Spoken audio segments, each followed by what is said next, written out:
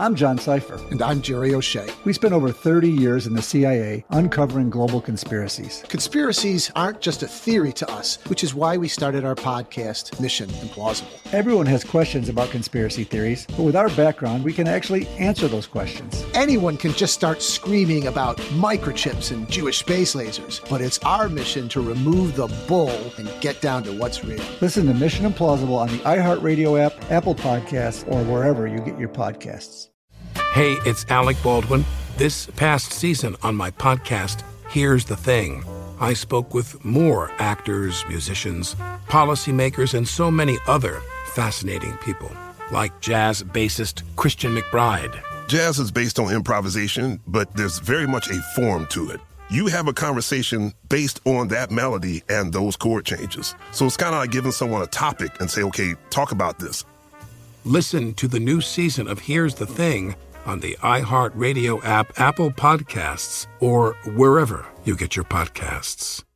One of the best shows of the year, according to Apple, Amazon, and Time, is back for another round. We had a big bear of a man who was called Mal Evans, who was our roadie. And I was coming back on the plane, and he said, "Will you pass the salt and pepper?" And I misheard him. I said, "What? Sergeant Pepper?" Listen to Season 2 of McCartney, A Life in Lyrics on the iHeartRadio app, Apple Podcasts, or wherever you get your podcasts.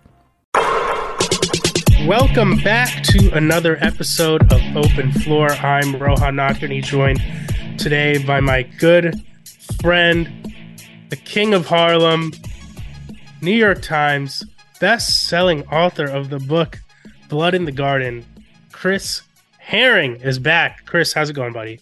I'm good, man. I'm sitting amongst many boxes. I remember thinking when I was moving, I'm not moving that much stuff, and now I'm looking at my office in this room, and yeah, it's nice looking, but it's wow.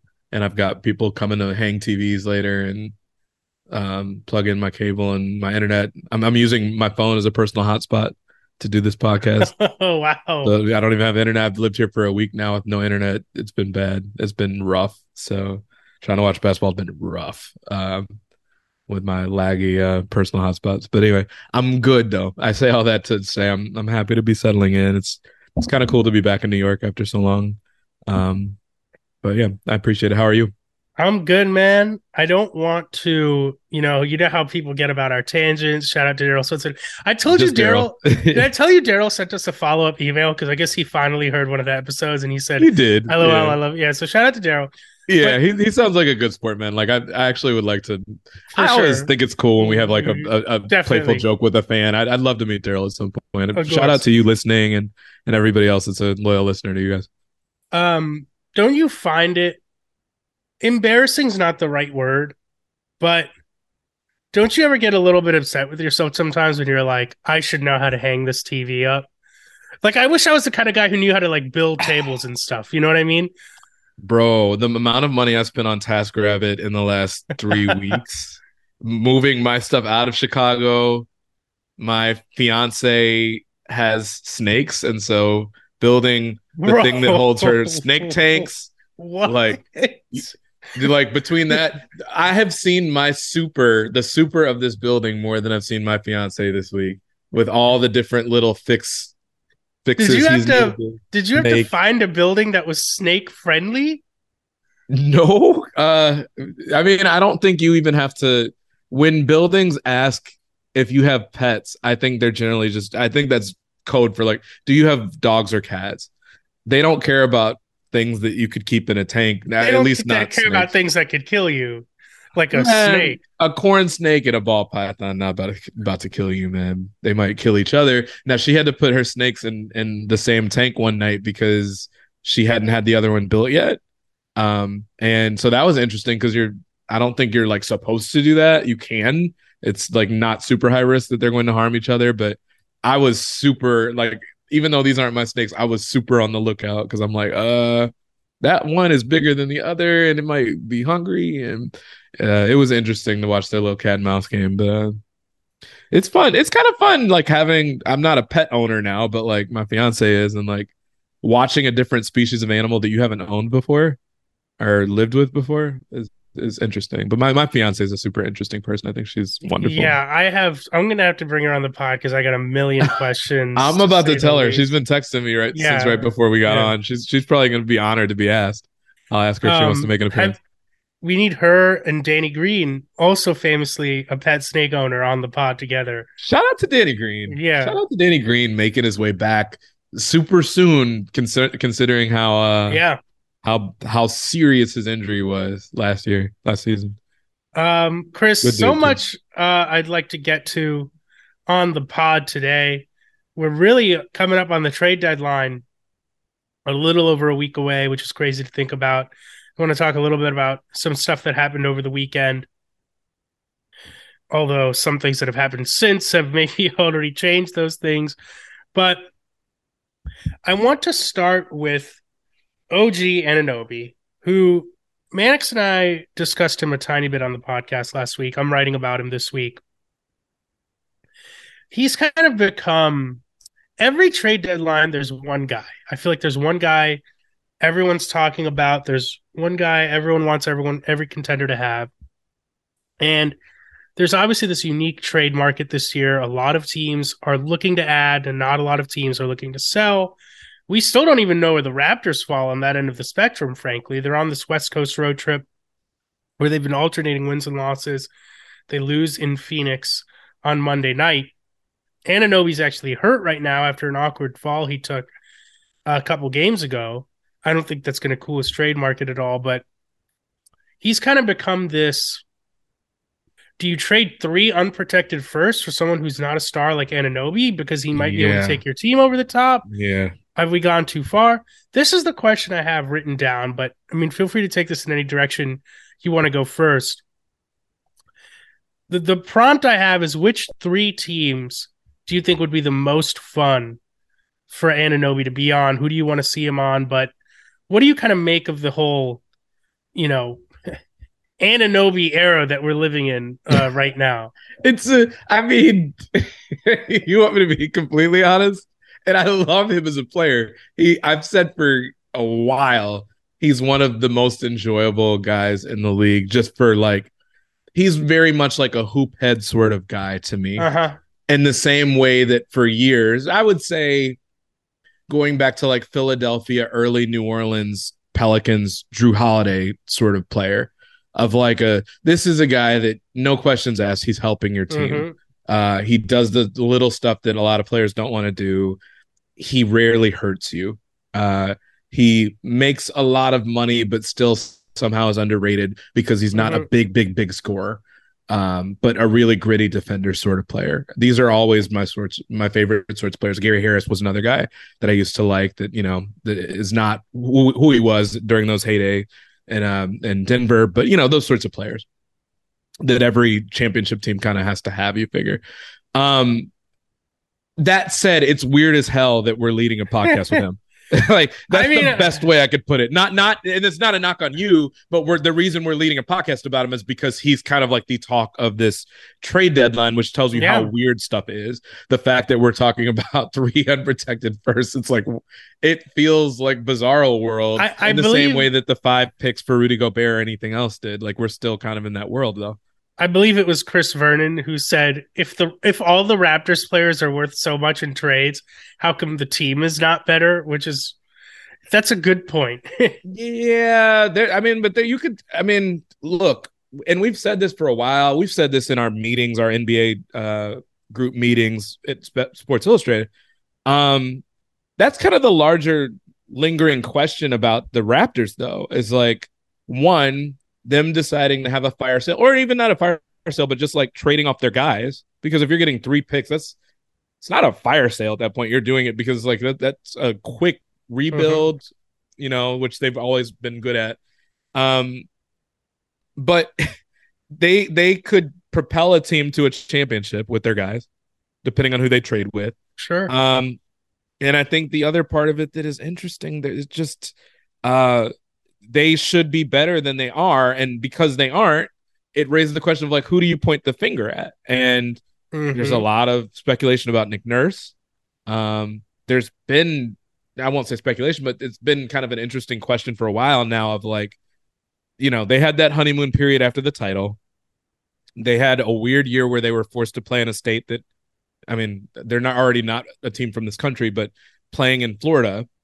Yeah, hard to make a bigger leap from Toronto to Tampa, man. Oh, holy hell! I mean, so there was that. Just thought about that. Oh man, it's been a strange. Like, I mean, all of it has been strange. You went out and got Kawhi for a year. He won you a title or helped you win a title. Was the biggest part of you winning a title. Then he decides to leave.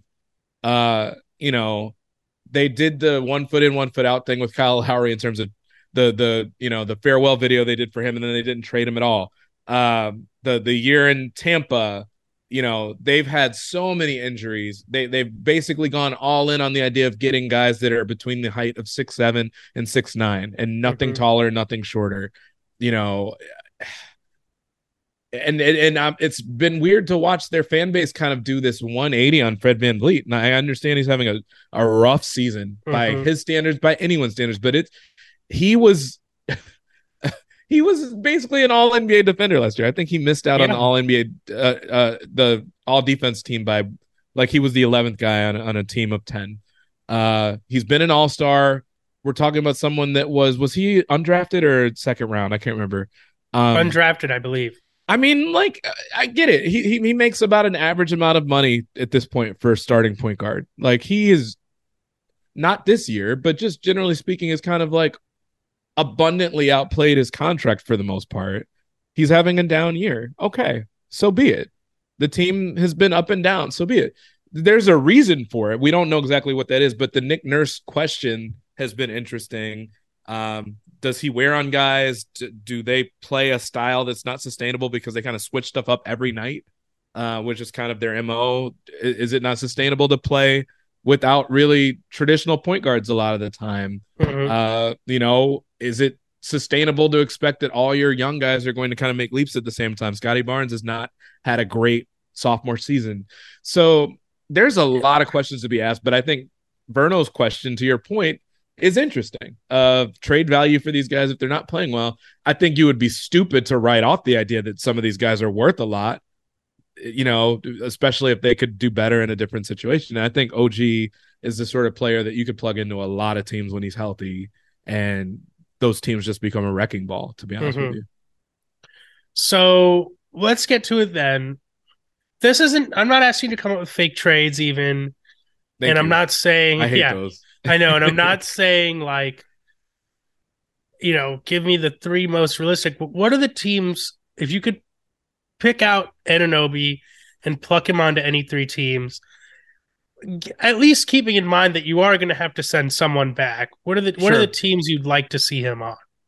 Okay. So the first one is a team that any time they decide that they want to play ball and do something along these lines, they could do it. They could do it right now, and no team would be able to touch them if they decided to. Oklahoma City has 9 million draft picks, and I've been saying since the summertime that I would love for them to, if they're better than people are expecting, and I thought that they would be decent. I thought that they could find themselves on the fringes of this play-in conversation, and that's exactly where they're at. And I remember saying on this pod at least once with Michael, if you did that, you were giving a team that already has a group of guys that have kind of overperformed as three-point shooters, but might regress as we hit the second half of the season. But you're giving them a bona fide. I mean, at this point, OG is a vet. He's not, I think we still think of him as being a young guy, and he is, but I mean, he's been around the block a little bit more than guys certainly on that roster. You could trade. I mean, if it's picks that they want, then, no team really has more of that in abundance than Oklahoma City. So I'd love to just see, not even because it's like they have a really, really big need at a position. They just could use guys that are vets, that are, and he fits the age range of what they have. He'd be one of the older guys they have on that team. I think the oldest player they have is 31. I think it's Muscala, if I remember correctly.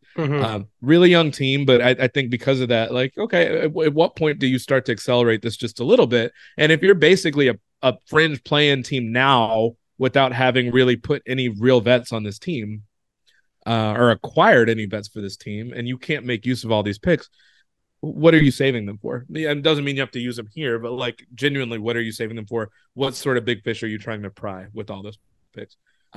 So I'd love to see them do something like that. That's very interesting. I was not expecting you to come out of left field with that one. I mean, I wasn't expecting me to come out of left field with that one. Let's say, I think it's interesting though. Let's say they keep Shea, Giddey, Santa Clara, Jalen Williams.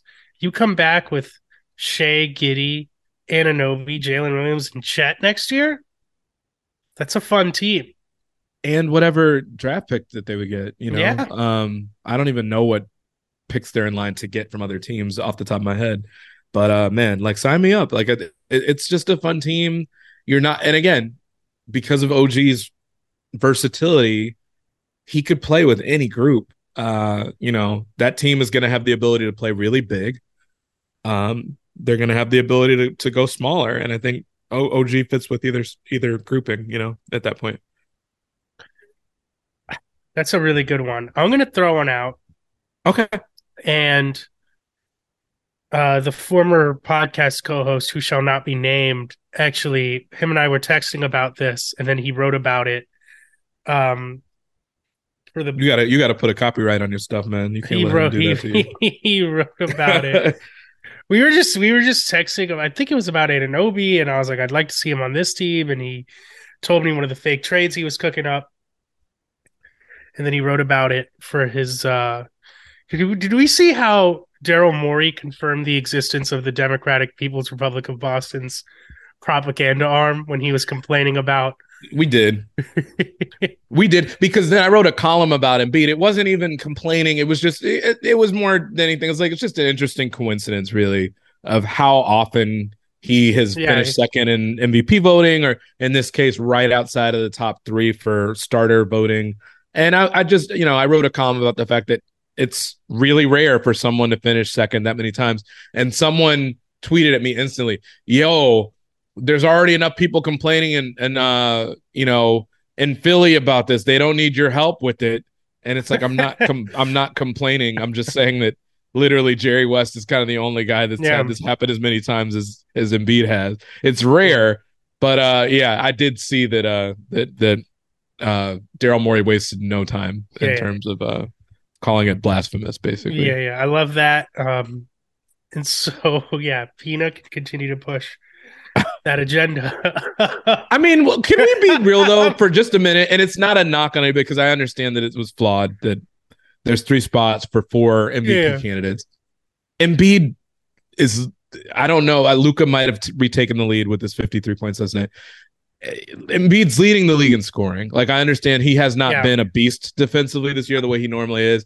It's like, we could also start to talk about, maybe if you're going to let players pick their teams anyway, maybe we should just do away with the idea of conferences. As it relates to picks or in like who makes the game. That we certainly should get rid of the positionality of it. That's old news. But I'd like, Embiid is fine. He makes a lot of money. He will be able to sleep just fine, I would hope.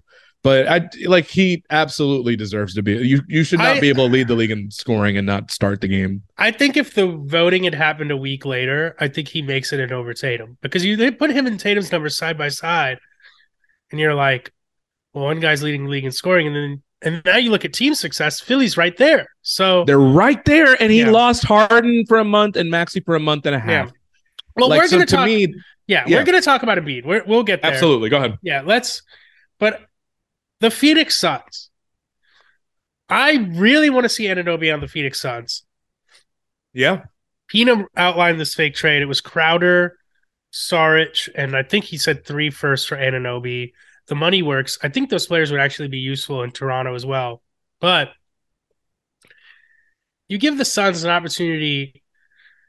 Cam Johnson would have to come back off the bench. Cam Johnson's been really good. He came back from his meniscus injury, and he's been lighting it up. I really like what I've seen from him. But you could play Paul, Booker, Bridges, and Anunoby, Ayton together. That gives you a really, really good defensive lineup. You can put Anunoby in some small ball center looks. If you're playing certain lineups, certainly Golden State, I think that becomes an option. You can play Booker. You could try to play Booker, Bridges, Cam Johnson, Anunoby, and Ayton all together if you need to give Paul a rest. I just think, as crazy as their season has been, they're in the mix. Devin Booker should be back soon. That could make a big difference for them. Net rating wise, they've been pretty solid lately. To where it's like, okay, clearly they need more offense, which is exactly what Devin Booker will bring if he's healthy and good to go when he comes back. Defensively, they've looked a lot better lately. Obviously, when you get Cam Johnson back, and shout out to him. Like, I understand that modern medicine is crazy, and guys can come back from, as we were just talking about Danny Green, 6-7 months removed from a really terrible knee tear, that guys can just come back from things. With the meniscus in particular, you can do different procedures to kind of get back quicker depending on how they do the surgery. Still, there's something about that that's kind of mind-blowing to me. Because I remember when he got hurt, just thinking, oh, damn, this is a contract year for him. Yeah. Thinking that he was going to be out the rest of the year. And so thank goodness it wasn't that. Phoenix, by the way, real quick, to your point, 9th best net rating in the NBA. Yeah. I mean, it's I will say this, though, and it's something that I'm going to write about relatively soon. Like, I don't know what to make of. Certainly, we've always talked about net ratings and the idea of, being top 10 on either side of the ball, top 10 generally, those are normally the teams you focus on. I don't know what to make of that in a year where everybody is kind of in the same neck of the woods net rating wise. I think I saw a stat the other day that said that the Celtics have the highest net rating in the league, but that they've got the lowest net rating of like a top net rated team in the NBA over the last 20 years. This is the lowest net rating the best team has had in like 20 years. So it's, it's not to say it doesn't mean anything. I'm certainly not saying that, but I don't know. And there is a part of me that just like, obviously, I think we all are very much in prove it mode for Phoenix right now, given last year, given how rocky this year has been. But they are intriguing enough to where, like, I think you'd be foolish to just totally discount them. All it takes is really Chris Paul finding a little bit more magic in the bottle, them getting healthy, and they make a trade. All bets are off at that point. Certainly, if they go get someone of OG's caliber, I think too. One of the best shows of the year, according to Apple, Amazon, and Time, is back for another round. We have more insightful conversations between myself, Paul Muldoon, and Paul McCartney about his life and career. We had a big bear of a man who was called Mal Evans, who was our roadie. And I was coming back on the plane, and he said, "Will you pass the salt and pepper?" And I misheard him. I said, "What? Sergeant Pepper?" This season, we're diving deep into some of McCartney's most beloved songs. Yesterday, Band on the Run, Hey Jude. And McCartney's favourite song in his entire catalogue, Here, There and Everywhere. Listen to Season 2 of McCartney, A Life in Lyrics on the iHeartRadio app, Apple Podcasts, or wherever you get your podcasts. What does optimism look like? I'm on a quest to find the people who inspire us to dream more and do more. I'm Simon Sinek, and I host a podcast called A Bit of Optimism. I talk to all sorts of people, from the chairman of the Joint Chiefs of Staff to a hairdresser on Instagram who gives out free haircuts to the homeless, from the CEOs of the world's largest companies to the comedy writer who visited the wreckage of the Titanic. I love talking to leaders, artists, authors, and eccentrics about life, leadership, purpose, mental fitness, human skills, high performance, and other curious things. It leaves me feeling wiser, more inspired, and, well, more optimistic. Because after all, this is a bit of optimism. The world is full of magic and wonder, if you know where to look for it. Listen to A Bit of Optimism on the iHeartRadio app, Apple Podcasts, or wherever you get your podcasts. I'm Julian Edelman from Games with Names, and we're on the search to find the greatest games of all time. I'm talking Hall of Famers, MVPs, gold medalists. I absolutely hate the Colts, bro. This game, I swear, led to the Deflategate. Hey guys, this ball's a little flat. Ever wonder what a locker room feels like at a halftime of a Super Bowl? Julian walking around, I'm pretty sure he had his shirt off for reasons I'm not sure. He was saying, gotta believe. Oh, you gotta believe. From 18-1 with Eli. Are you calling Bill just a cheater? Is that what you're saying right now? He's looking for an advantage. The 2004 ALCS with Big Papi. The Red Sox in 2004 bounced back after the 3-0. Winner chicken dinner. The immaculate reception with Terry Bradshaw. Fired the ball. I hear the roar of the crowd. I never thought he caught the ball, but he did. We're going to dive deep into the most iconic games with the most iconic people. New episodes dropping weekly. Listen to Games with Names on the iHeartRadio app, Apple Podcasts, or wherever you get your podcasts. Are there any other teams that came to mind for you?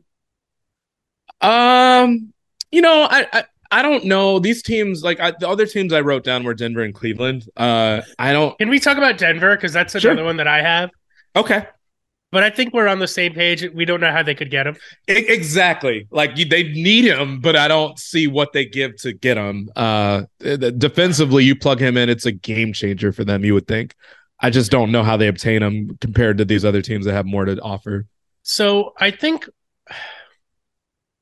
the way they'd have to do it is they'd have to get a third team involved. And that third team would, for some reason, really want to have Michael Porter Jr. Because he's the guy I think they got to move. And he's having a good season, and he's bought into his role. And I think he's made improvements defensively, but I don't see him playing big minutes in the playoffs. I think a lot of those minutes are going to go to Bruce Brown. And it'd be great if a lot of those minutes could go to OG Anunoby. You put KCP, Aaron Gordon, and Anunoby on the wing, you're kind of cooking with gas there. What do you make of the idea that Bones Highland is on the trading block? Mike Singer reported it. I think some of the national guys have reported it. Yeah. What did you make of that? I mean, let's be honest here. It's a little bit. It's a younger version of the Michael Porter Jr. question. I don't think necessarily from an injury standpoint, but the idea that, okay, this is someone who is way more talented on the offensive side of the ball than the defensive side of the ball, that we worry might be something of a liability come playoff time. And if that's going to be the case, and because you view them as potentially being a liability, if you can't play them in the playoffs as much as you'd like to, go trade them for someone that's not a liability. That pretty soon you're going to have to pay. And if you see them as a playoff liability, you're not going to want to pay. That's frankly what was so fascinating about Michael Porter in the first place, is we all knew he had shortcomings. I mean, we all knew he had major back issues. And so the question was, okay, there's real talent there. We see that. There's a very palpable skill this guy has. What is it worth to them in a market where, traditionally speaking, it hasn't been easy to convince people to just come play there? Right. And to that question, they paid Michael Porter Jr. a max, which was wow. I think a lot of people sat back and said, we understood it, but it was still wow, okay, maybe not everyone would have done that. And to your point now of the fact that you feel like he's the guy they need to trade, you're normally not saying that about a max guy at his age who shoots as well as he does. So I think 41% is just from three. Yeah. But that's Michael Porter Jr. Isn't that crazy? Sorry, but But Bones is also, yes. But that tells you about how much of a liability you have to be for someone on one end of the floor, for someone to ask that question, particularly on a team that has Jokic, where you need guys that you don't need them, but you really want guys that could shoot like that around him, because you know that he's gonna eat. So I think Bones is a poor man's guards version of the same thing, without the injury question attached. And it's them just trying to get ahead of it, which I think is smart from the standpoint of, again, this might be your only real way to bring in high level talent, because free agency, it's going to be tougher to convince guys to come play there. Maybe it won't be long term because people want to play with Jokic, but I don't think it's one of those markets that people just are on their head to play for. And so if you can get value out of a guy that you're not going to be using a whole lot in high leverage situations, I think that's what it is. I was surprised to hear his name come up, but I also understand why. Oh man, I'm very interested to see what they do. That last year for MPJ is only 12 million guaranteed, according to Spotrac. I did not know that. Yeah, 17 million guaranteed if he makes an All-Star, which I don't see happening in the West. He doesn't have enough of a self-created offense. Right. He's a high-level version of Otto Porter without the defense, which is not a high-level version of Otto Porter from the Wizards. He's got 3 years after this one. The thing is, he's like the fourth option in Denver. He can score, man. And he's shooting 41% on over 6 threes a game. Shooting over 41% on over 6 threes a game. To your same point, like I'm trying to think in the framework of a deal that gets Anunoby. Again, this is pie in the sky, me pushing my Denver agenda because I always pick them to win the finals. I saw Michael Malone the other night. And when I was in Denver last March, so in 2022, to work on my Jokic story, I talked to Michael Malone for a long time. It was great. And just talking to him about the Jokic pick and roll and stuff like that. It was awesome. And I told him, I was like, yeah, I'm writing the story because I think Jokic should win MVP. I think it's obvious. And he's like, I like you, man. And I was like, okay. And he saw me. He saw me in the tunnel at Staples Center, and he walked by once. And the first time he walked by, I could tell he was like, where have I seen this guy before? And then on the walk back, he came over and shook my hand. He's like, hey, how's it going, man? I think he remembered. And I was like, Michael, picked you guys to win the finals again this year. Like, don't let me down. Oh, boy. Oh, boy. Not you getting in with a coach because you just keep predicting his players and his team to win. I was like, don't let me down, Michael. Oh man, he deserves credit though, man. That dude, he is one of the most. I think he's very. What's the phrase I would use?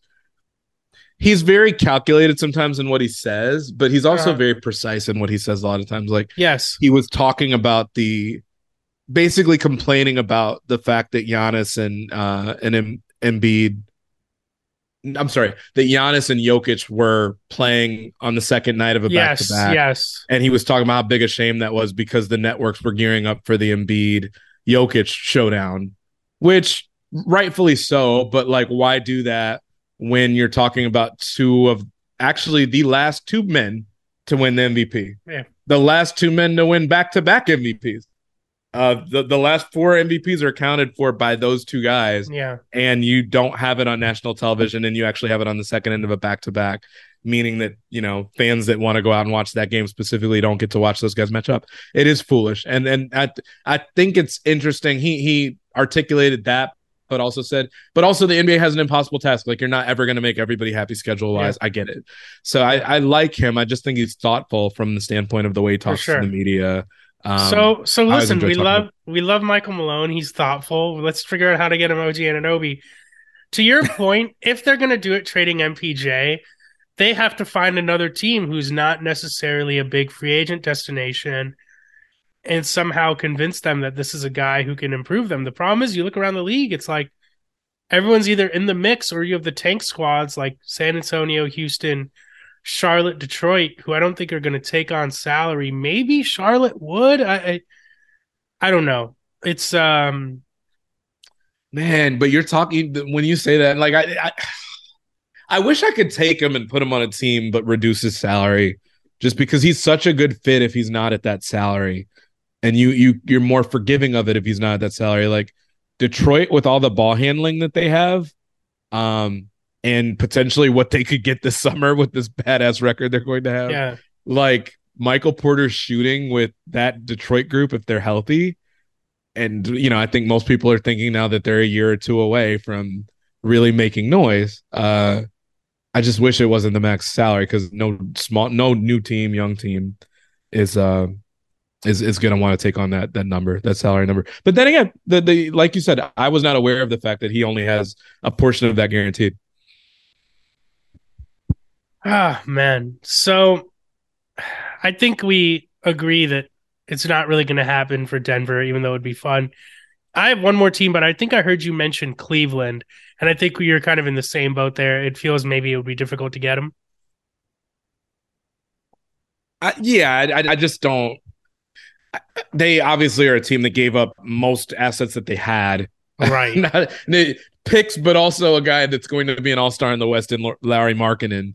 They don't have that many assets left to trade. I mean, if they wanted to, Levert, I guess. But I mean, he's not fetching you that much, I don't think. Anybody that is trying to trade for OG is going to be involving picks, and I just don't think Cleveland's got many left at this stage. So I would love to see them do it just because it feels like they're a team that if they could upgrade at that position, particularly with someone that is defense minded, they would do it in a heartbeat. I just don't think they've got the assets to do it at this point. So the last one is the one everyone talks about. Anunoby to the Grizzlies. Do you like that dramatic pause I did there? I was trying to figure out where you're going with it. I think a lot of people have talked about how effective that could be. I do think, even though he's such, I think, a necessary part of the heartbeat of that team, I don't know if that's the right way to say it. He is the heartbeat of that team. I think I would move Dillon Brooks in an Anunoby trade. I just think the Grizzlies are more consistent than Brooks too. Yeah. I mean, yeah. Do you worry? Let me ask this: do you worry a little bit? The way people talk about Draymond and like how he's over the edge. Yes, and I do worry about that. I think there's something to that. He brings an attitude to that team, and I think he's a significant part of it. And I don't think you can't quantify it, so you can't say how much it means, but I think it means something. Mm-hmm. I mean, you'd have to move Brooks, maybe Brandon Clark, I don't know, someone else, but I mean, it would be hard not to consider them. What do they need? They need shooting. He'd be an important shooter for them to have in their starting lineup. He'd fit right in defensively. I think you could argue it'd make them the favorites in the West. Man, but I've been arguing for a little bit, not too long. I think they're the favorites out West anyway. I really do. I just Denver gives me pause just because every time I'm ready to say they don't play defense, then they go on a run and they play defense for 6, 7, 8 games in a row, and they're the third, fourth, sixth best defense in the league over that span. I just think Denver's more equipped to play good defense against different sorts of teams. Like there's certain teams that terrify me if I'm Denver with Golden State, and obviously Golden State is a team that terrifies anybody with what they can throw at you offensively, but I don't have that level of concern with like a Memphis defending them the way I do with a Denver. So I think they're my favorite anyway, but if you're just talking about a clear-cut favorite where everybody's like, oh, that's the team right now. Yeah, probably if they swing a trade. I wrote that book about the 90s Knicks, man, and I say a lot. In 94, the Knicks had John Starks, who was 3 for 18 in game 1 of that final series against the Rockets, and then shot 50% from the field and 45% from 3 from games 2 to 6 in that series, and then shot 2 for 18 in game 7. And that, like, then the Knicks 2 years later brought in Allen Houston, and I feel like OG Anunoby is the Allen Houston to Memphis compared to Dillon Brooks. If that makes sense. Maybe a long roundabout way of saying it, but there's like a more level-headed, like kind of just even keel version of what Dillon Brooks is. And I think it's OG, quite frankly. I think if you're saying they're the favorite, to me, that's all the more reason to go out and get an Anunoby. Because if you might already be above everyone else in the conference, and now you have a chance to go kind of solidify yourself. We talked about there's no runaway favorite. There's no team that's really separated itself. That's your chance to put true separation between you and everyone else. I mean, if you could play Bane, Ja, Anunoby, Triple J, and Steven Adams together, I mean, that's formidable. I still, if you could get Danny Green back in the mix somehow, and now you're looking at Danny Green playing in some small ball looks with Triple J at the center. I mean, maybe you even trade Danny Green, who's part of this, and you keep Dillon Brooks somehow. Like, yeah, I just think they could really separate themselves in a way that it's worth it in this particular season to make a move like that. Yeah. And the Danny Green thing, I remember even when they got him, it was widely just kind of thought of, expected that. So I think his money, like he could have been waived, and it just would have come off the books completely for them, if I remember correctly, for like $10 million. And I think that was unguaranteed money for him. So just a lot of smart, like around the edges, like kind of on the margin sorts of deals for them that could pay off, that like in the short term don't look like much or just look like a throwaway. I'm very, very interested to see what happens with them. I feel like the scorekeeper in Memphis is owed an apology over the weekend for people that listen to this podcast. People on this podcast like probably saw that. I imagine that the Venn diagram of people that listen to this podcast and follow Reddit threads closely probably saw a Reddit thread that was essentially accusing the scorekeeper in Memphis of inflating to a crazy degree the number of blocks and steals that Jaren Jackson Jr. got, because he gets twice as many of them at home as he does on the road, which obviously just hearing that sounds a certain way. Right. But there was not much evidence in the way of video to suggest that it's like an intentional kind of blasphemous thing to do. Looks like it was pretty valid from the different stuff I've read from people I kind of trust. Heat fans are like really upset this year. They think that Bam's not going to win Defensive Player of the Year, and they think it's insane that Jaren Jackson, they think people are reading too much into the blocks. They don't like that Brook Lopez is a candidate. I think I'm the biggest Bam supporter. I think, maybe in the quote-unquote national media, I think it's fair to say Bam has been great defensively this season, but maybe a step below where he was last year. Jaren Jackson Jr. does more than just blocks. And as we've seen, they are all legit. So I saw a bunch of like Heat fans be like, this is it. Like, we told you this was all rigged or whatever. And it's like, everyone relax. That was the swiftness with what that scandal was kind of put to bed was really funny. Took like 2 hours, man. It's maybe 3. Yeah. It was a little sad, but it's like there's normally I don't know. I think people on the internet and bloggers and stuff. It's someone asked me a question once: can people that like aren't journalists write a book? And they can. There was someone that was more of, like as far as his journalistic stuff was concerned, he had blogged for a couple of years about the NBA. He wrote a 90s Knicks book that came out several months before mine did.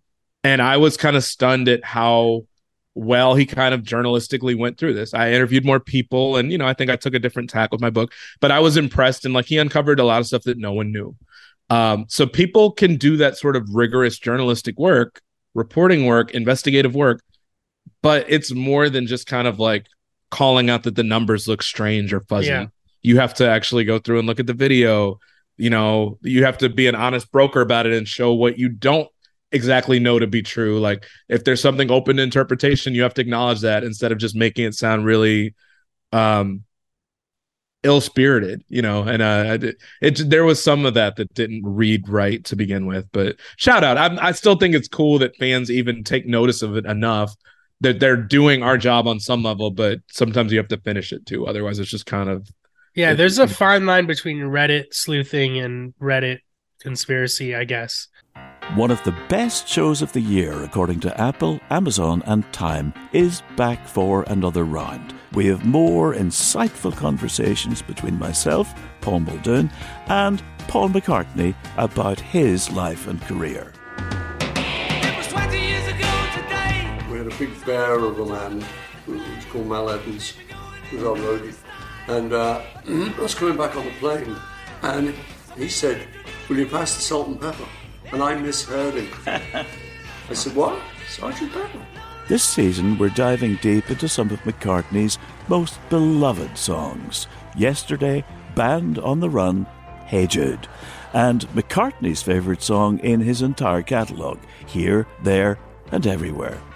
Listen to Season 2 of McCartney, A Life in Lyrics on the iHeartRadio app, Apple Podcasts, or wherever you get your podcasts. What does optimism look like?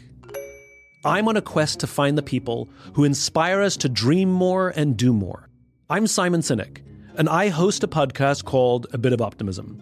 I talk to all sorts of people, from the chairman of the Joint Chiefs of Staff to a hairdresser on Instagram who gives out free haircuts to the homeless, from the CEOs of the world's largest companies to the comedy writer who visited the wreckage of the Titanic. I love talking to leaders, artists, authors, and eccentrics about life, leadership, purpose, mental fitness, human skills, high performance, and other curious things.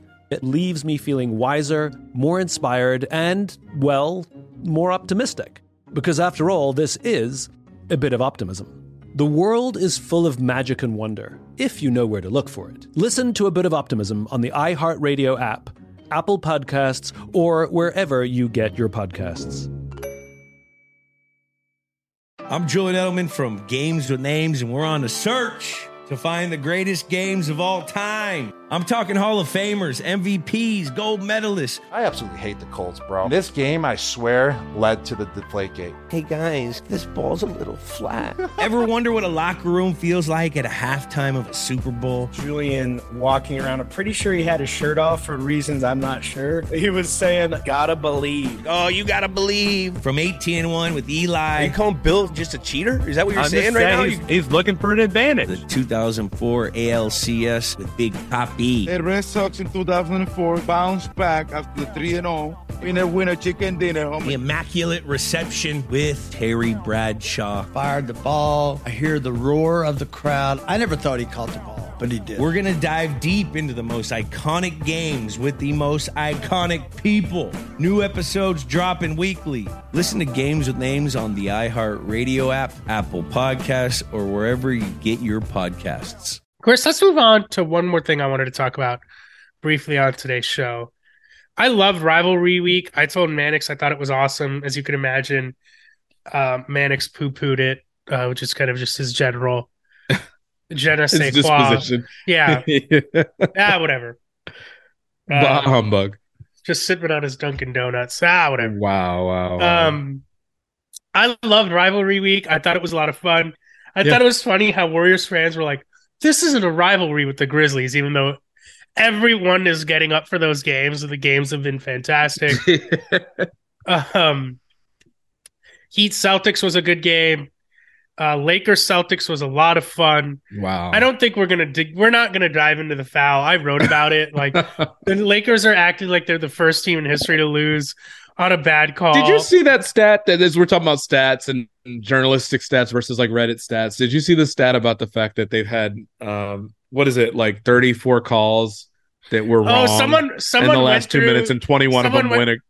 21 of the 34 calls that were wrong benefited the Lakers this year. So it's not to say they haven't been shafted in spots, because they have, but generally speaking, in those sorts of moments, they've won out more than they've lost. In my column about it, I literally wrote, are we going to go through every one of their last 2 minute reports and start assigning wins? And someone did. And thanks to that person to point out how ridiculous this whole thing is.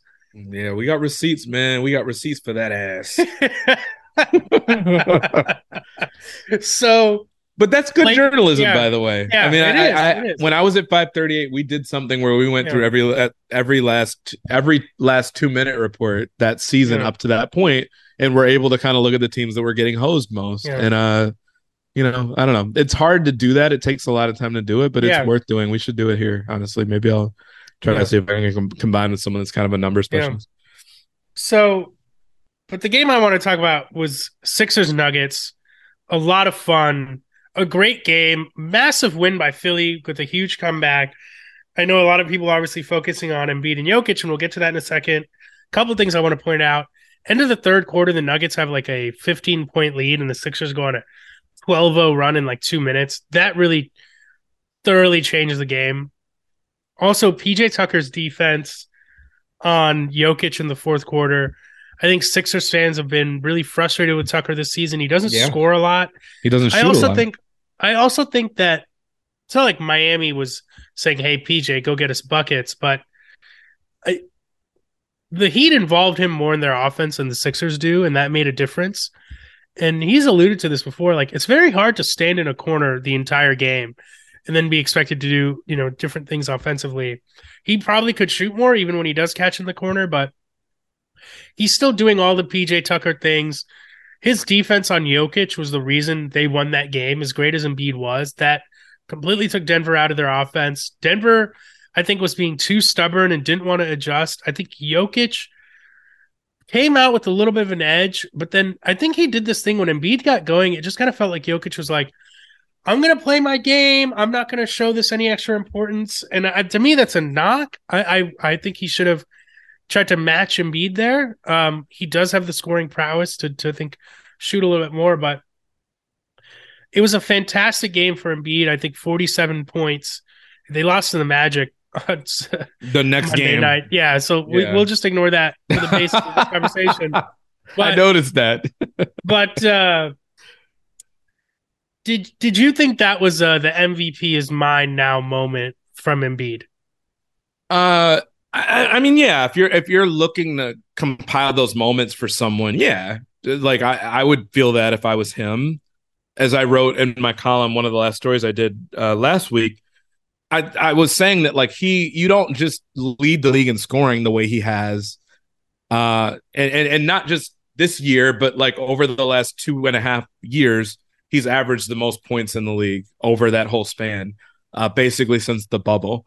So between the fact that I think the other thing I think for him, and you get back to the whole, oh, well, I'm going to feel like they hate me if I don't win this time. Like, it gets a little bit annoying. He and his people talk a little bit too much, in my opinion. But what I'll say is that I'm sure people have gotten in his ear before. Remember how Kobe used to tell people, it was almost like he was a coach, like, yeah, what I need from you is to like do this, and this, and then you're going to be MVP. He did it for Giannis. I can't remember if he did it for Tatum. Wasn't it somebody like Eric Gordon was like, Kobe, what's my challenge? Or somebody like that did it. I can't remember. It was like Giannis did it and Kobe was like MVP. The thing about the Embiid disrespect, listen, I'm not saying he shouldn't be frustrated. The All-Star thing especially. Yeah. But to like be voted second in MVP 2 years in a row, it's not disrespectful. No, we're calling you the second. We're calling you the second best. And I'm not saying you're saying that. That's the way they act about it, and it's like, no, I think you're right. That's an honor. That's an honor. I think you're right. What I do think though is that I'm sure somewhere along the line, if not his people, if not just kind of the media cohort in general, has said if Embiid could ever stay healthy and put together a season like the ones he's had before, while he's healthy and while his team is in contention, he's a shoo-in to win it. Hell, I thought that this year. That like because he hasn't won it, the same way that we watched Harden kind of keep finishing close to it but not winning. I kind of figured Embiid at some point has to win if he stays healthy. He's been relatively healthy. He's got his team in striking distance of the 1 seed. He's had his 2 best players miss time, considerable time, and they've survived it and are still within striking distance of the best team in the East. So I do kind of feel like I would understand why he's frustrated if he doesn't get it this time. That said, it's more than a 1-game thing. That was a really dominant showing, and I do think you're right. And I remember I would call it a text thread, but I think it was just mostly you commenting on the matchup that day. But it was interesting because you kind of made a point like, yo, it looks like Embiid really wants this, and Jokic is kind of more laid back about it.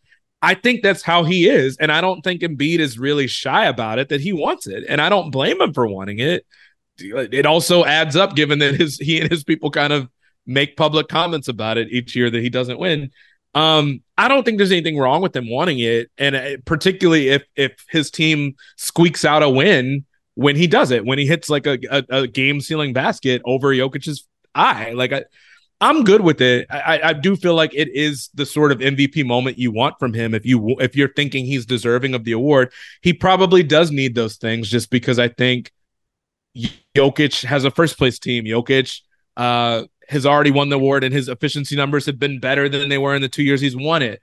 So it's going to be an uphill battle for Embiid, but I do think that it's for people that wanted to say that he has no chance or that Embiid is kind of falling behind again because Jokic is just so out in front of everybody, I don't think it's over. I think it's, it's the sort of thing that could help him overtake him. But I still think there's more work to do. And I think that he's going to need a really strong second half. But that said, he's got another matchup against Jokic. I think he's got 2 or 3 matchups left with Boston. He's got 2 matchups left with Milwaukee. He's got 2 matchups left with Brooklyn and Durant. So it's possible for him. He's going to have the opportunities. He's got the hardest schedule left in the league, if I'm not mistaken. It's right there for him. And I think that was a really, really good kind of platform to play as well as he did against kind of the guy, with the way the game went and the way he put a punctuation mark on it. I think that Jokic has a very strong case. I think Embiid doing that on national TV in such a highly anticipated matchup and the degree to which Jokic just was so laid back. It'd be one thing if Jokic had 35 and they lost. Exactly. These two guys went at it. They both were spectacular, and Jokic did a lot of his Jokic things that were really good throughout the game. What did he finish with, like 24 and like his normal numbers, right? Yeah. But I think if the season ended today, I think Embiid would win. And that doesn't necessarily, that's not the same thing as does he deserve to win? And I think he has a great argument. I think him and Jokic both have great arguments. I think that's the kind of performance that sways voters, though. Interesting. Okay. I always wonder how much does it, like, the crazy thing is if he'd scored 3 more points, for people that didn't see the game, if you hear about the fact that he went off for 50 on Jokic, I feel like it hits different. I mean, he essentially did have 50, like right on the cusp of that, and hit a shot that sealed the game over Jokic, outplayed Jokic, came back from behind to win the game against Jokic. Like, all those things were there. The recipe was there. If you didn't see it, if you watched that game, obviously outplayed him. My thing is, it's like that's, and we're not going to get too deep into this, but people wonder how someone like Jokic wins MVP back to back. Like, if you compare where the NBA is now to even 20 years ago, 30 years ago, think about how many more people have League Pass. Think about how many more people watch more games than ever before. But the thing is, there's still a lot of people that don't. There's probably some people who still watch the Nuggets 10 to 15 times a year, and they're voting on MVP. Right. We're not gonna list those people, etc. But I think there's a lot of voters that might be one of the few times they watch the Nuggets play all season, and they'll use that as a reference. I don't think you're wrong. I just think it's sad. I mean, I will say, as someone who I used to never vote. When I was at the Wall Street Journal, we essentially weren't allowed to vote, for different reasons. I just think at this point, not that we asked for this responsibility, but the fact that this stuff has the ability to impact guys' contracts. I am one of those people that I tend to get angry with people that I'm affiliated with, friends with, that don't vote in elections. And I tend to get really angry at people that do vote for awards, but don't really dig into the numbers, don't dig into the film, don't watch the games when they have an opportunity. Because it actually has an impact on things. Yeah. And, it shouldn't be based on it. So that's why I'm saying, do I think that allows Embiid to overtake him? Should it allow him to overtake him? If you thought Jokic was the guy and it was like a hands down sort of thing, that should not change your opinion in my estimation. Does it show that the race isn't over and should not be viewed as over? Absolutely. Like the race already wasn't over from where I sit. Who knows where Dallas will finish? Who knows what Luka could go for 50 every game the rest of the year. Embiid could do that with Philly. One of those guys could get hurt and miss a chunk of the season, and then it changes the dynamic. So it's not, we're almost 2/3 of the way through the season. It's not over by any means. It should be viewed as very competitive. Even if Jokic were winning the award a third straight time, it was still in a competitive fashion, in my opinion. And then lastly, before we go, I just want to ask, they did end up losing to the Magic, although the Magic have been frisky. Magic have been very frisky. They've beaten a lot of good teams. Yeah. Do you think Philly I think I asked Mannix this question as well, and I'll pose it to you. Do you think Philly is the biggest threat to Boston, or do you still like Milwaukee there? I'll take Milwaukee still. I don't. Now I know they've got some stuff with Portis and his health, and Middleton is just getting back. I would sooner bet on Milwaukee's guys who've struggled and been really cold this season off the bench to step it up, for Middleton to kind of seal the cracks that they've got in that foundation, for just how long he's been out of the lineup. Drew Holiday's been fantastic this year. I put out my All-Stars this afternoon, and kind of killed me to not have Drew on my All-Star team. But I think that he has been fantastic. I think Brook has been really, really good. Giannis, the guy just is incredible still, for all the stuff he still doesn't do well. 50 points in 30 minutes the other night. Yeah. I mean, and screw off to the people that are complaining that he's stat padding, that he's taking a 3 to get to 50. Like, okay, but again, some of those same people that will complain about that will be the ones that said that Embiid's 47 points was great, but if he had 50, that he would have been, right. You automatically make him your MVP. So Giannis, the first person to ever try to attempt right. to get 50 Tatum points. did the same thing several weeks back. So, look, I don't know. Maybe it's just easier for me because Milwaukee has won a championship. So the idea that they are maybe a greater threat to, living in New York with these sirens again, I'm gonna get used to it, I guess. The idea that Milwaukee could be more of a threat than Philly, there is a part of me that, like, I just kind of feel like I'm never going to be the team that correctly predicts that Philly is the team to come out of the East. I just got to have to see it to believe it. Like, Harden is a big part of that. I feel like he is literally the see it to believe it poster child. But they do have glimpses. They do have moments where you're like, why wouldn't it be them? So they're a team too that, if they swing a deal, if they're able to, I don't know what assets they have left to really do that, but if they were to swing a deal, they could become really, really interesting too. They certainly have the talent to do it. So I wouldn't count them out. I would love for Embiid to win a championship. He's one of my favorite players. I love big men. I think he's hilarious. I love the DX celebration. I love it all. But every time they don't make it to the conference finals, it's hilarious.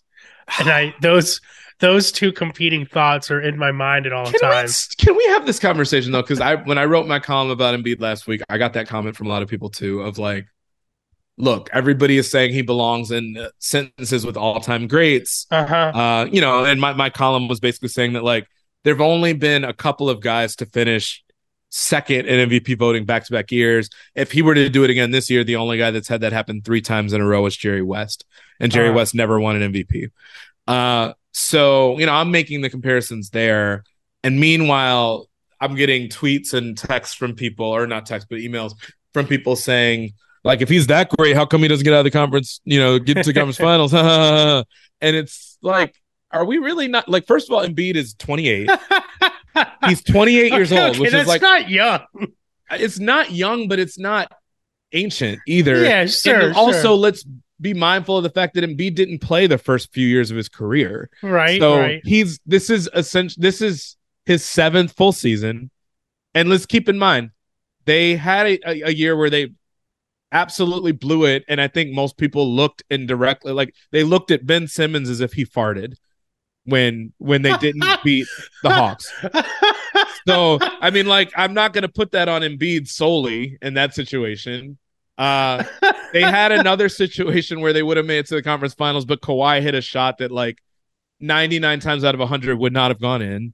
And not to take anything from Kawhi, it's more like it was incredible that it did go. Yeah. Because it was just a once in a lifetime shot. Yeah. Right. And I mean, like, an Embiid, and for the people who made fun of him for crying, like, the guy cares. Like, I love that. No, I love that. I genuinely loved it. Yes. Yeah. I don't. It's not me like going at you for saying, like, listen, but it's the same conversation we essentially had about Chris Paul. And Chris Paul, at least before he got to a conference finals, was like 33, 34. I mean, Embiid is 28 years old, and he missed the first few years of his career because of injury. So I get it. I also Chris, look at the caliber of the guys that have made it. Giannis is part of the reason he hasn't gotten there. I'm okay with that. Like, I think that it's a really unbelievable time in the NBA. I tend to think, if I had to guess, gun to my head, does he make it to one? Does he just make it to a finals at some point? I would venture to guess he does at some point. Yeah. Somehow, if it's someone paves the way because of an injury, he just goes off in a series. I think it will happen for him at some point, but I don't like the whole. And again, I don't think it's you doing it, but I don't like the whole, like, we shift on people really quickly. When Devin Booker makes the finals, we just shut up about the things we've said. When Trae Young all of a sudden makes the playoffs and then makes the conference finals, we just kind of shut up about things. It's like, those came back though. That one, yeah, okay. So maybe the Trae Young one. This is what you're forgetting, Chris. What's and that? Everything you said was completely right. Okay. It's that jokes are better than facts. It's that jokes. Not you nullifying everything I said because you're like, jokes are better than facts. Jokes will always defeat facts. Oh, man. So yes, I completely agree. Chris Paul, Embiid, you look at their playoff resumes, etc. They're nowhere near as bad as people think. Yeah. Yes, Chris Paul has a couple bad losses, sure, but a lot of times it was bad luck. Embiid, one of the unluckiest playoff superstars ever. There's no question about it. It's always a fluke injury, a fluke shot, a fluke teammate. Like, the guy's lost in every way possible that wasn't his fault. But it's just funny. It's just funny every time.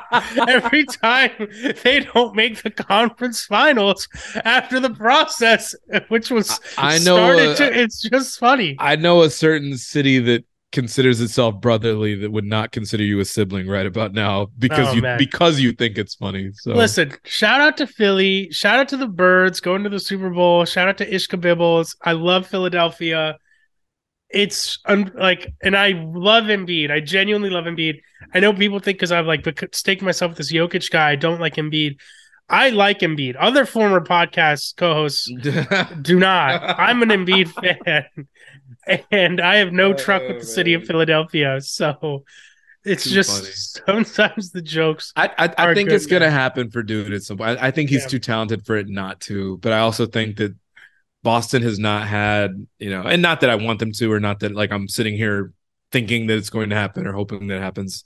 They haven't had a Tatum Brown injury that is long and sustained that kind of changes the trajectory of a season for them. I just kind of feel like it wouldn't take much to open up more of a window for Philly and for them to have two good series where they just get lucky or fortunate in the same way that some of these other teams have. That's really all it would take for them. And I just think about that title run that the Raptors had where they were down 2-0 to the Nets. I'm sorry, not the Nets, the Bucks, and then came back and won 4 straight. And, granted, they had Kawhi Leonard, who just played an incredible series from that point on. But very much the way the Bucks then came back and came back from a 2-0 series hole against the Suns and then won. Weird stuff happens sometimes, and Philly is just as capable of being on the right end of a weird, funny stuff happening, as any other team. So we'll see. We'll see what happens. I'm curious to see what happens. I can't wait to see who comes out of each conference. Yeah. And we'll see. I can't wait to see who wins MVP this year because regardless of if Embiid gets it, if it ends up being Joker for a third straight time, it's going to be fascinating to see how it goes down. Chris, I think that'll do it for today's episode. I got one quick question for you. Have you ever seen the Ben Affleck, Jack Ryan movie, The Sum of All Fears? I've not seen it before, no.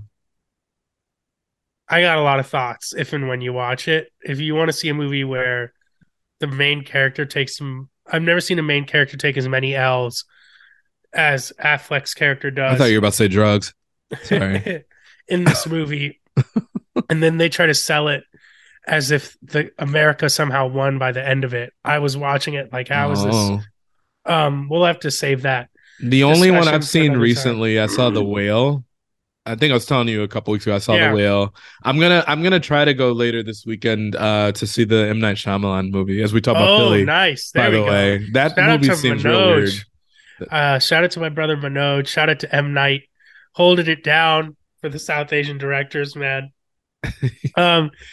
Chris, that will do it for today's episode. Thank you so much for coming to hang. Apologies to everyone who's probably wondering why I sound so weird today. I'm fighting through a little bit of a cold. Thank you for everyone hanging in there with us. Please keep your emails coming. There are a couple good emails I really wanted to get to today. We ran out of time. We're definitely going to hit them soon. So please keep your emails coming.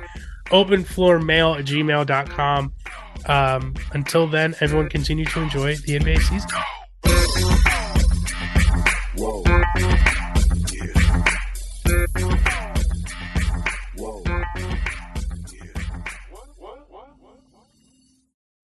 Today's episode is brought to you by the American Society of Magical Negroes, a fresh satirical comedy about a secret society of magical black people starring Justice Smith, David Alan Grier, Ann Lee Bogan, and Nicole Byer. As an official selection of Sundance 2024, the American Society of Magical Negroes has been heralded by critics as an uproariously sharp-edged satire and a must-see. Only in theaters this Friday. Visit the American Society of Magical Negroes Film.com to get tickets now. I'm John Cipher. And I'm Jerry O'Shea. We spent over 30 years in the CIA uncovering global conspiracies. Conspiracies aren't just a theory to us, which is why we started our podcast, Mission Implausible. Everyone has questions about conspiracy theories, but with our background, we can actually answer those questions. Anyone can just start screaming about microchips and Jewish space lasers, but it's our mission to remove the bull and get down to what's real. Listen to Mission Implausible on the iHeartRadio app, Apple Podcasts, or wherever you get your podcasts. Hey, it's Alec Baldwin. This past season on my podcast, Here's the Thing, I spoke with more actors, musicians, policymakers, and so many other fascinating people, like jazz bassist Christian McBride. Jazz is based on improvisation, but there's very much a form to it. You have a conversation based on that melody and those chord changes. So it's kind of like giving someone a topic and say, okay, talk about this. Listen to the new season of Here's the Thing on the iHeartRadio app, Apple Podcasts, or wherever you get your podcasts.